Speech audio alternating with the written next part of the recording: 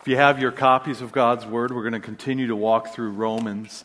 And Paul is going to unpack how the overabounding grace of Jesus Christ, that when sin reaches the high water mark in our life, the grace of Jesus floods our world, is not a truth that is to be abused so that we can live however we want. And he's still unpacking that. And he's going to pick up in we are going to pick up in verse 5 through 11 of chapter 6.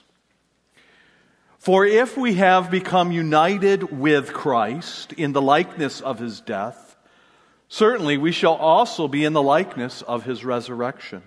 Basically, can't have one without the other. Knowing this, that our old self, our old sin nature, who we were in Adam, was crucified with Christ in order that the life that we live now, our body of sin, might slowly die away. So that we would no longer be slaves to sin. For he who has died is freed from sin. How then, if we have died with Christ, now if we have died to Christ, we believe that we shall also live with him, knowing that Christ, having been raised from the dead, to never die again. Death no longer was master over him. For the death that he died once and for all. But the life that he was resurrected to and lives, he now lives to God. Even so, consider yourselves to be dead to sin and alive to God in Jesus Christ. And with that being said, let's ask God's blessing, and we'll walk through this together. Gracious Heavenly Father, we come before you and we thank you for the opportunity that we should never take for granted. For without your word, there is no renewing of our mind. Without the renewing of our mind, Lord, there is no transformation of our hearts. Father, may we not just learn about your word, but Father, let us do the hard work of applying it. Too often we sit idle in your kingdom, just waiting to become more like you. But Father, help us to apply that truth.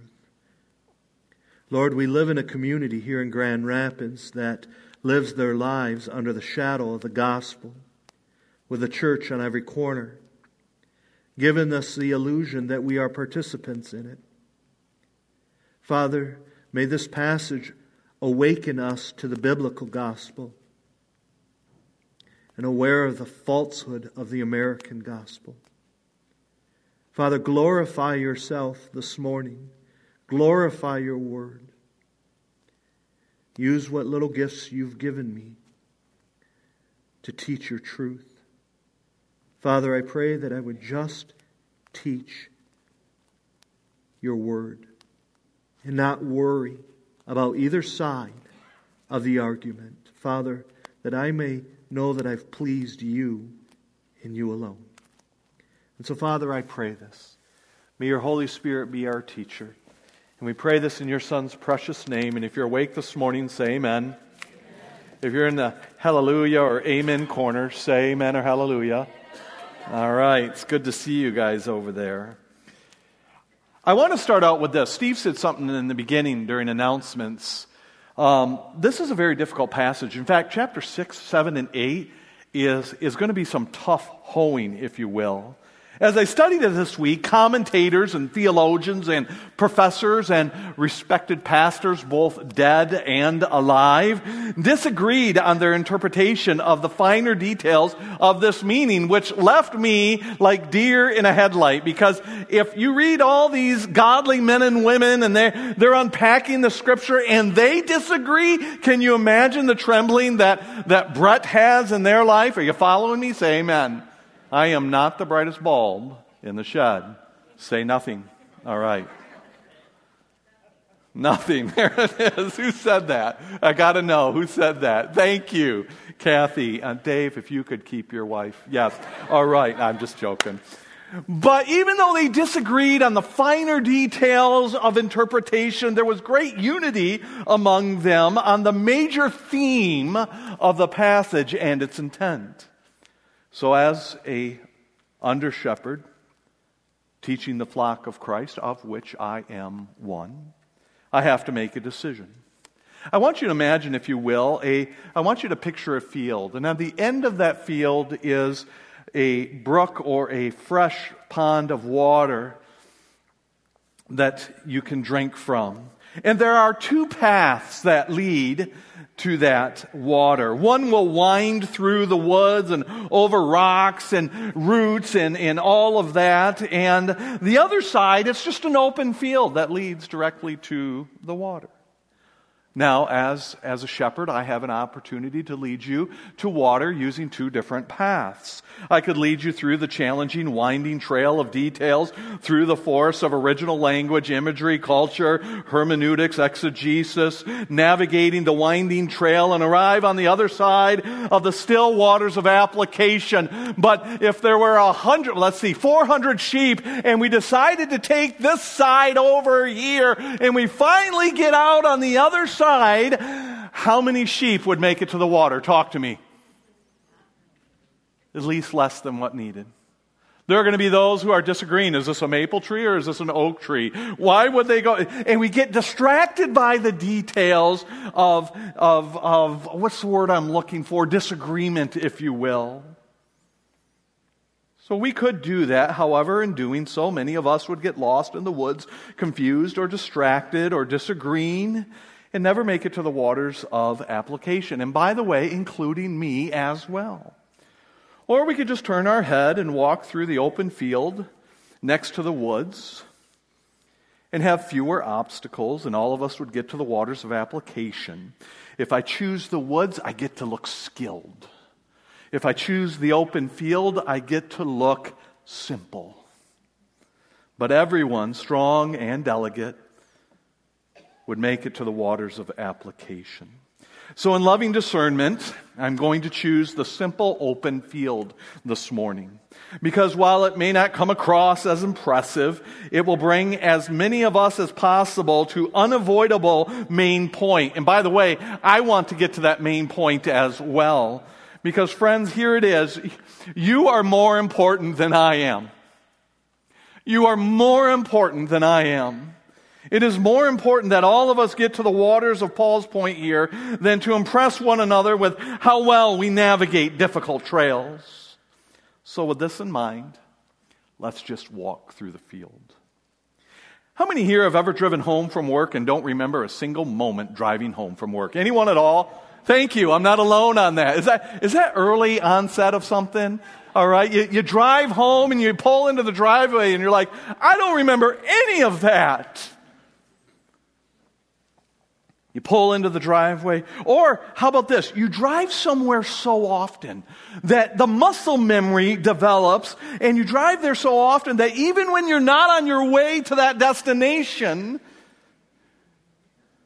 you go there anyway. I counted this week, on average, I drive back and forth to church about 20 times a week. And that if there's no special trips or special meetings. About 20 times a week. There are times when Amy and I will be going somewhere else, all right? Somewhere other than church, praise Jesus, all right? Somewhere other than church. And I will turn towards church just because of the muscle memory there. And Amy will say, where are you going? And I say, I'm the leader here. I head to church all the time. I don't even think about it. That's what we're going to look at here. Muscle memory is a powerful thing. Muscle memory is a powerful thing. When you do something long enough, not only does it become second nature, but it takes effort to change the way you're thinking or the actions that you do. And by the way, that's really going to be pulled out of this passage. Our daily bread gives a great example of this, one that we will end with and use throughout our time in this passage. It says this: there once was a newly young married man who, after coming home from his honeymoon, went to work that day, and on his way home, he forgot that he had gotten married. And through his muscle memory, he drove, rather than to his new bride, he drove home to his mother's house and had dinner with her. His new bride waited for him until late into the evening, worried where he could be. This is before cell phones, obviously. Worried where he would be, not knowing that her newly married husband absent-mindedly had driven back to her mother-in-law's house instead of driving back home to her. How many here knows this young man is a dead man walking? Amen? Now we're going to be unpacking that analogy all morning long. And in that analogy, the bride is going to represent our new life in Christ. The mother-in-law, appropriately so, is going to represent death and sin, all right? That's just how it unpacks. Zip it. All right, now, here's what's going to... Now, this story may be pretty rare with newly married people. It may be pretty rare. But unfortunately, it's very common among those who are married to Christ. It's very common to those of us who are in union and married with Christ. We drive home to the old nature. We drive home to sin. We drive home to sinfulness rather than our new groom in Jesus Christ. We forget our union with Him. And oftentimes we drive back to our old union with Adam and sin. This is what Paul is unpacking here. There's a lot of difficult imagery here, so we must remember that Paul is still dealing with those who insist that the grace of Jesus allows them to just live their lives however they want. It's fire insurance. I got it stamped. I said the prayer. I squinted and gritted my teeth when I said it, and it's okay if nothing changes in my life. In fact, I can do whatever I want, and the grace of Jesus just floods that. Paul is saying here that not only is that not true, Romans chapter 6, verse 1, not only is that not true, but Paul is going to say the opposite is true. It is impossible. It is impossible to continue living an unchanged life when you become an authentic child of God. In fact, to live like one did before Christ without any progression towards Him is to prove that one was never ever in Christ. We see that in the words right here that start out, if we have become united with Him in the likeness of His death. There's a temptation here to bring you into the thick woods of word study, but let me just stay in the open field here. A believer's marriage, a believer's union with Jesus Christ means that we are separated, i.e. the word death. That's what death means in this biblical context here. We are separated from the power of sin in our lives. We're not separated from the presence of sin. We all still sin from time to time, but it no longer has power over us. We're separated from that power. But it does more than that. A believer's union with Jesus means that we are separated, but it does more than that. Look at the next words here. Certainly we shall also be in the likeness of His resurrection. Salvation not only breaks the power of sin, but it brings a new way of living into our lives. A new way, not a sustained old way, not a fire insurance, go do what you want, but everything fundamentally changes when you become unionized with and married to Jesus Christ, which, I don't know about you, but it brings up the question, what about someone who accepts Christ when they're 5 years old? How do they know they're in one with Christ if they get saved so young? We'll talk about that in a moment. What I need to see here is this. Christ did not die. Oh, hear this, Grand Rapids. Hear this, Brett Boomsma. When you look in the mirror on Monday morning and you get done preaching the Word of God and you're struggling to apply it to your own life, hear this. Christ did not die simply to save you from your sins. He died to save you from your sinfulness, starting today. Oh, the whole gospel of God's Word. Christ did not die simply to keep you out of hell, or to keep me out of hell, but to be conformed daily into the likeness of Jesus Christ. Romans chapter 8, 1 Peter chapter 1. In fact, Paul just unpacks it right here and says this, our old self is crucified, separated with Him. This truth couldn't be more clear. Paul says that who we were before Christ is now dead to us. We are separated from it. Upon salvation, our old way of living is ended. It is crucified. You now have a new life. a new heart, a new purpose, a new hope. To make such a point beyond argument, Paul says this, in order that your body of sin might be done away with. Now, commentators disagree on every nuance of this sentence, but they agree on the major point, and here it is. So let me be clear. Schreiner says this. This does not mean that Christians cannot, in fact, sin. We all sin. 1 John talks about repenting of our sins and being restored to Jesus Christ. It doesn't mean that Christians cannot, in fact, sin, but that sin is no longer the ruling principle of a true child of God. It isn't your master. It isn't where you always go by default. You fight it. You're at war with it. R.C. Sproul says we still sin. However, that doesn't mean that we're unchanged. We are. The old man is dying daily. The old man, the old nature that is crucified, dies the death of inches each day that we live in the grace of Jesus Christ. Which brings up an unavoidable question that I have had since I was a little kid, and maybe you have it too. If my old sin nature has been crucified when I place true salvation, faith in Jesus Christ, why do I feel that it's so much alive? Am I alone on that? If I'm not alone, say amen. Why if the old sinful self is dead, why am I drawn that way? Why isn't it dead to me then? Why do I still have a strong propensity for sin? Or here's something, certain sins in my life. As Galatians 5:17 touches on, we're still at war between our old flesh and the indwelling of the Holy Spirit. We're at war with our old nature. If my old self has been crucified upon salvation, why do I feel such a pull to sin? The answer is found in a simple, already not yet tension of theology. And you find this throughout the Word of God. Your old sin nature has been crucified with Christ. You are no longer under its power. We just unpacked that.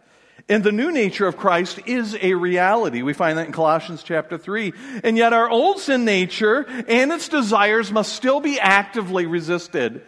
Ephesians 4:22. Now, if you're anything like me, you say, that seems like a confusing cop-out of an answer. What in the world does that mean? We're dead to our sin and our old nature, yet we still have to resist it. How can they both? It seems like you're trying to eat your cake and have it too. No, it is that already not yet tension. Let me unpack that here. Paul says that in God's eyes, positionally, our union with our old sin nature has been broken. That's the already part. You are legally and positionally declared dead to the power of sin because you died with Christ and you resurrected with Christ. Yet, at the same time, practically, we have to apply that truth in our daily battle against sin and temptation. That's the not yet part of it. So let me go back to the illustration in which we began with, where the new bride represents Christ in our relationship with holiness, and the mother-in-law represents what, church?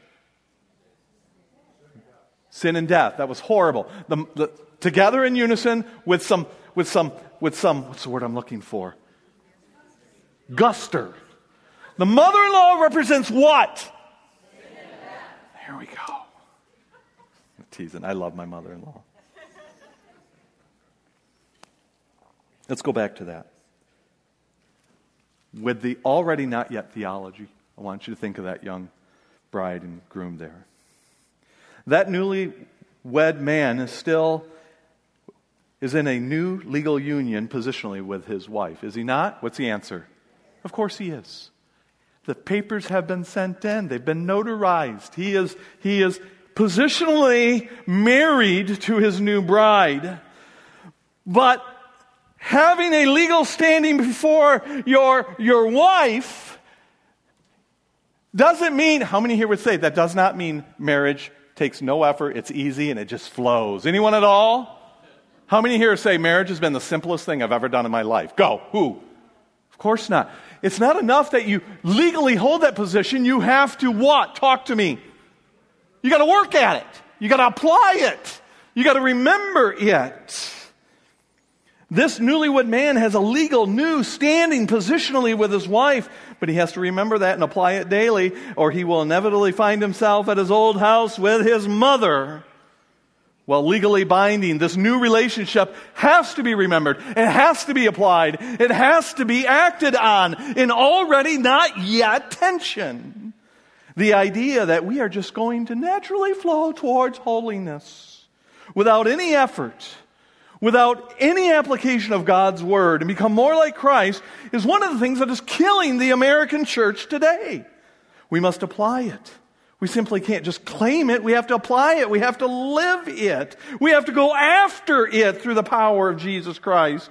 What good would it do for this young man to claim that he is married to his new bride, but never apply it as he rides home to his mother-in-law every night? Hence the words, knowing this. Knowing this. Paul mentions knowledge 3 times, twice in this passage, 3 times if you go to Romans 6, chapter 3. We must apply what we know.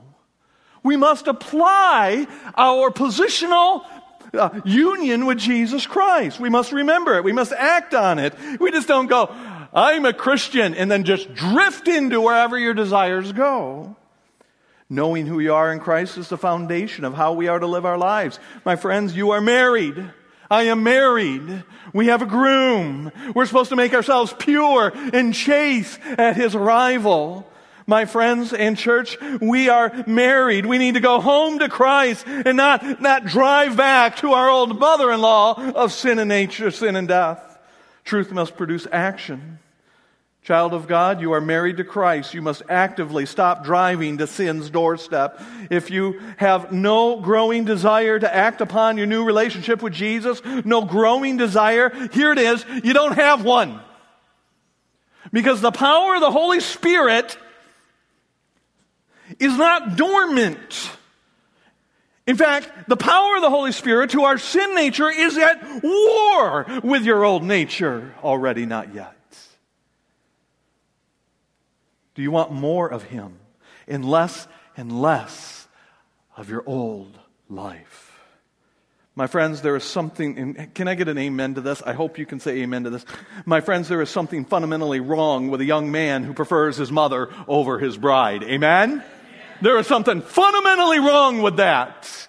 Some of you wives are like elbowing your husbands right now. Listen to him, write that down. Then if that is true, let it be equally said as clear. There is something fundamentally wrong with a professing Christian who prefers their old sinful life rather than Jesus Christ. Oh, is it any wonder why Paul said this? He said this.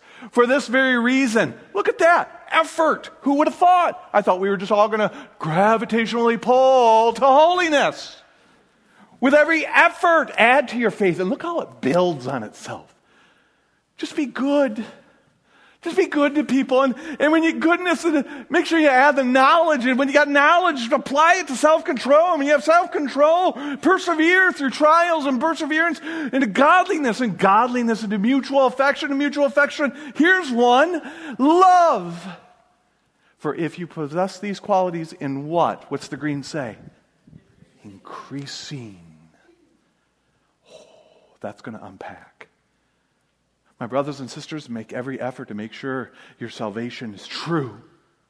How? Through these increasing evidences.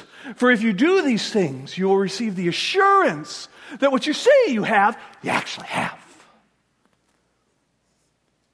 If you are the same person spiritually and morally as you were 5 years ago, you're dead in your sins. You're dead in your sins, and you're telling yourselves a lie. That new position in Christ demands that you go towards Jesus Christ, that you apply it to your life. This is hugely applied to many of us who were saved at the age of 5 in the church. Or maybe younger. Or maybe you grew up in the church. Here's a question. How do you measure life in Christ when you have never truly known any life apart from Him?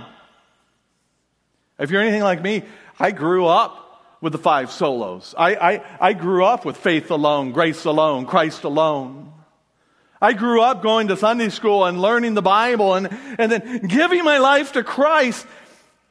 Outwardly, very little changed in my life.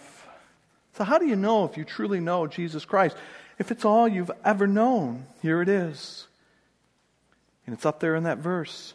Your desire for Him, your love for Him will be growing. It will be growing. It won't be inactive. Your desire for sin will weaken, and your desire for Christ will strengthen. Here's the question: is that you? Is that me? It is here where Paul just pushes it home. Oh, that the church today and its pastors would hear these words, because for too long we have called apathy and indifference and carnal Christianity acceptable proofs to the gospel. If you are apathetic to the things of Christ, how in the world can you possibly claim Him? So let us hear this. I want you to look at these words. For the death that He died to sin once and for all time, but the life He gives, He lives to God. There it is. When Jesus took on sin, the sin of you and I, the sin of mankind, of Adam, the sin nature of all the world, when Jesus took on that sin, now He had no sin of His own, right? He lived life and was tempted in all points, but in all points without sin. But He died because of sin, because whose sin did He take on? Talk is really easy. Whose sin? Our sin. And when He took on that sin, the penalty of sin is what? Death. What does death mean? It starts with S-E-P. It means what? Separation. Jesus, when He took on our sin, was separated from God the Father. My God, why have you what? Broken relationship in the Trinity. Who could fathom? But He was separated because of it. There was a break in the relationship with God the Father. But when He was raised, that relationship was restored, and Christ lived again for God the way He did before the separation. Now with that in hand, He once had he had a perfect relationship with God the Father. It was separated because of sin. And when it was restored, He lived for Christ. Mankind once had a morally innocent relationship in the garden with God the Father. And sin entered the world. And when He was restored with Christ Jesus, we too, just like Christ, are to live our lives for Him. In fact, we see it here in the words. Look at this. You ready for this? So you too. There it is. So you too. Consider yourselves dead to sin, separated from sin, and alive to God and to Christ Jesus. We too suffered a break in relationship with God because of sin. But when we place our faith in Jesus Christ and are restored to live again for the glory of God, here it is. This is not a suggestion to a believer. This is not a recommendation. It's not a preferred outcome of, I prayed the prayer, but I'm not sure I've decided whether or not I'm going to give my life to Christ. Those cannot be separated. This isn't like a tiered system of what the Holy Spirit does. Like the Holy Spirit comes to you like a traveling salesman and says, you know what, I'd like to give you salvation. Now plan number one, all right, is just you invite me into my life, but I have absolutely no effect on it. Or you could do the upcharge tier plan where that's where the holy rollers do, and I'll come into your life and I will transform you into a new creation. It's not a tiered system. This is not a suggestion. This is not a preferred outcome of true salvation. I need you to hear this. To live for God, to be conformed into the image of Christ from the day of salvation, progressively, not perfectly. How many here can agree we're going to fail? Trip, fall, repent, get up, do it again, and hopefully grow in Him. We'll grow in Him. How many here can attest that our Christian lives are not perfect? Amen? But we ought to be progressing. I need you to hear this. It's not a suggestion. It's not a preferred outcome. Here it is. It is the purpose of salvation. The purpose of salvation. It is significant that this verse here, 11, grab this, is the first command in the entire book of Romans. This is the first command. Simply put, Paul says, you see what Christ did? You live that way. Start living that way now. Imperfectly, of course, but keep heading that way, because the Holy Spirit doesn't allow its pig to lay in the mud. It says, get out, get out. You are an heir to the kingdom of God. You are union with Jesus Christ. You're not to drive home to your mother-in-law. You are to drive fast to your new groom. Kent Hughes brings up an amazing insight here. He says this whole passage is prevention theology. Live this way so you can avoid the devastations of sin. So much of our time is spent in corrective theology, is it not? What to do after we've sinned, which, by the way, is a good thing. 1 John 1:9 is a wonderful thing. But maybe rather than just running headlong into walls and then looking for correction, we could preventively avoid these things. In fact, the word consider is in the future tense.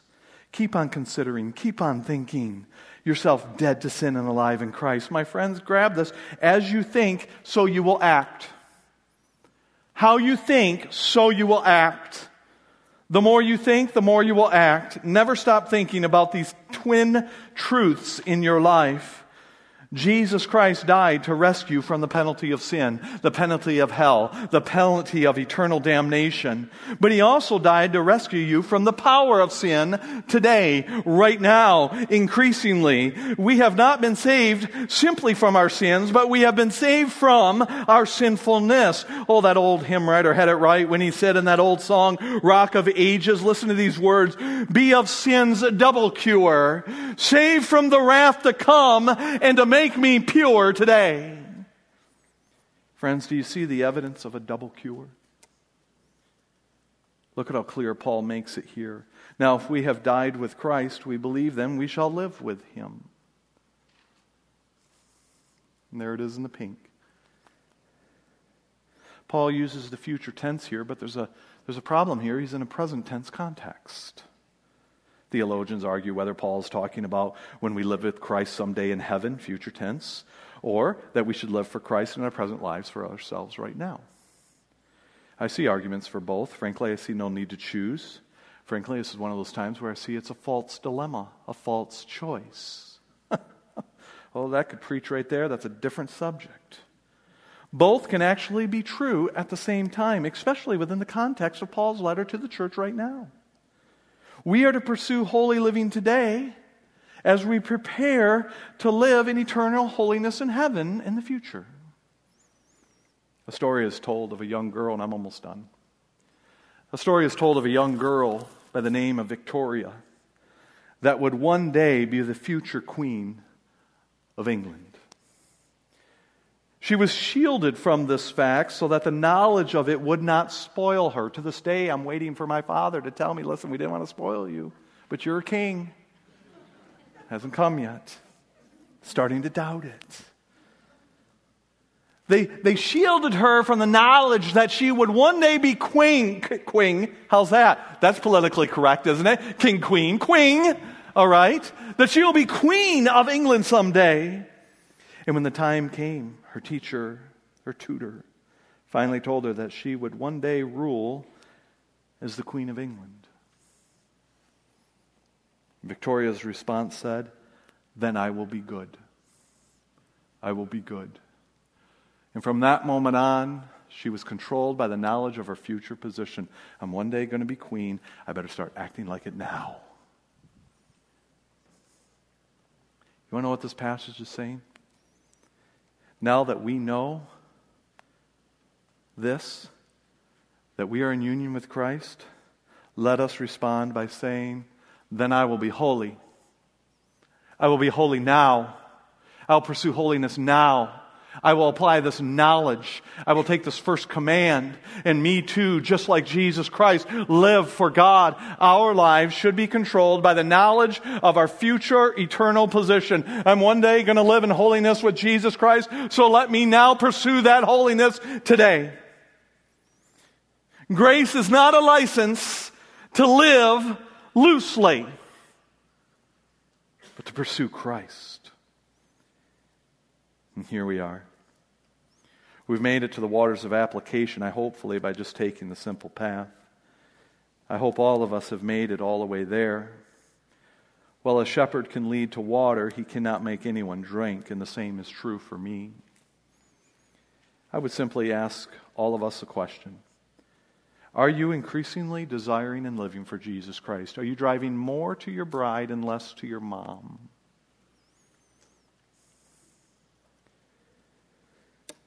Are you driving more and more to Christ and less to your old life? Friend, we cannot equally hang on to our sin in one hand while taking hold of Christ in the other. The gospel makes the distinct break in our old life. Do not play around with the Americanized, Grand Rapinized, half-truth gospel of the Jesus Christ, because the gospel comes with a double cure. Not a single cure, a double cure. Do not play around with the half version of the gospel, because here it is. It does not save. My friends, I love you. Drink of the true gospel. Drink it all. Stick your head into the depths of the gospel and gulp it down. Jesus said, the water that I give you will become in you a fountain of water. Look at that. In increasing measure, growing more and more, springing up to the future cure, eternal life. Not an ever stagnant, shrinking puddle of verbiage. The living water of Jesus that He gives to believers is one of life-giving power, of perpetually flowing fountain within us that is active. It is dynamic. It is vigorous. It is growing. It is governing our lives. It is transforming us into the image of Christ. It longs to drive home to our groom and not back to our old home. Here it is. Do you have that gospel? That gospel. The only gospel. Today is the day that we turn in our sippy cup of the American gospel that changes nothing for the overflowing fountain that changes everything. It is time for biblical gospel. Is your life dormant? You still kicking around the kingdom of heaven the same way you were 5 years ago? Is your relationship with Christ stagnant at best? Do you want to know the power of Christ?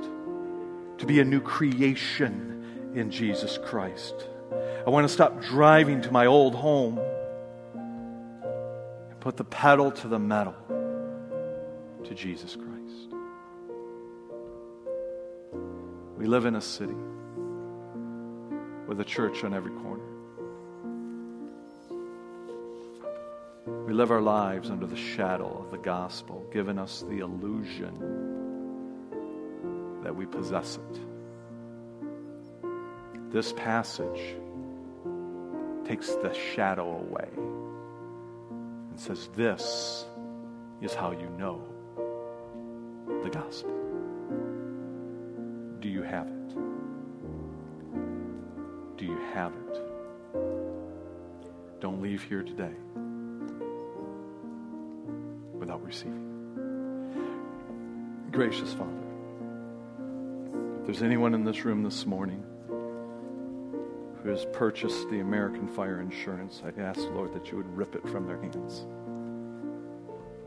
and bring to them abundant life, transforming life, new creation of life in Christ. And Father, work on my heart too. I pray these things in your Son's precious and holy name. We pray. Amen. I love you all. You are dismissed.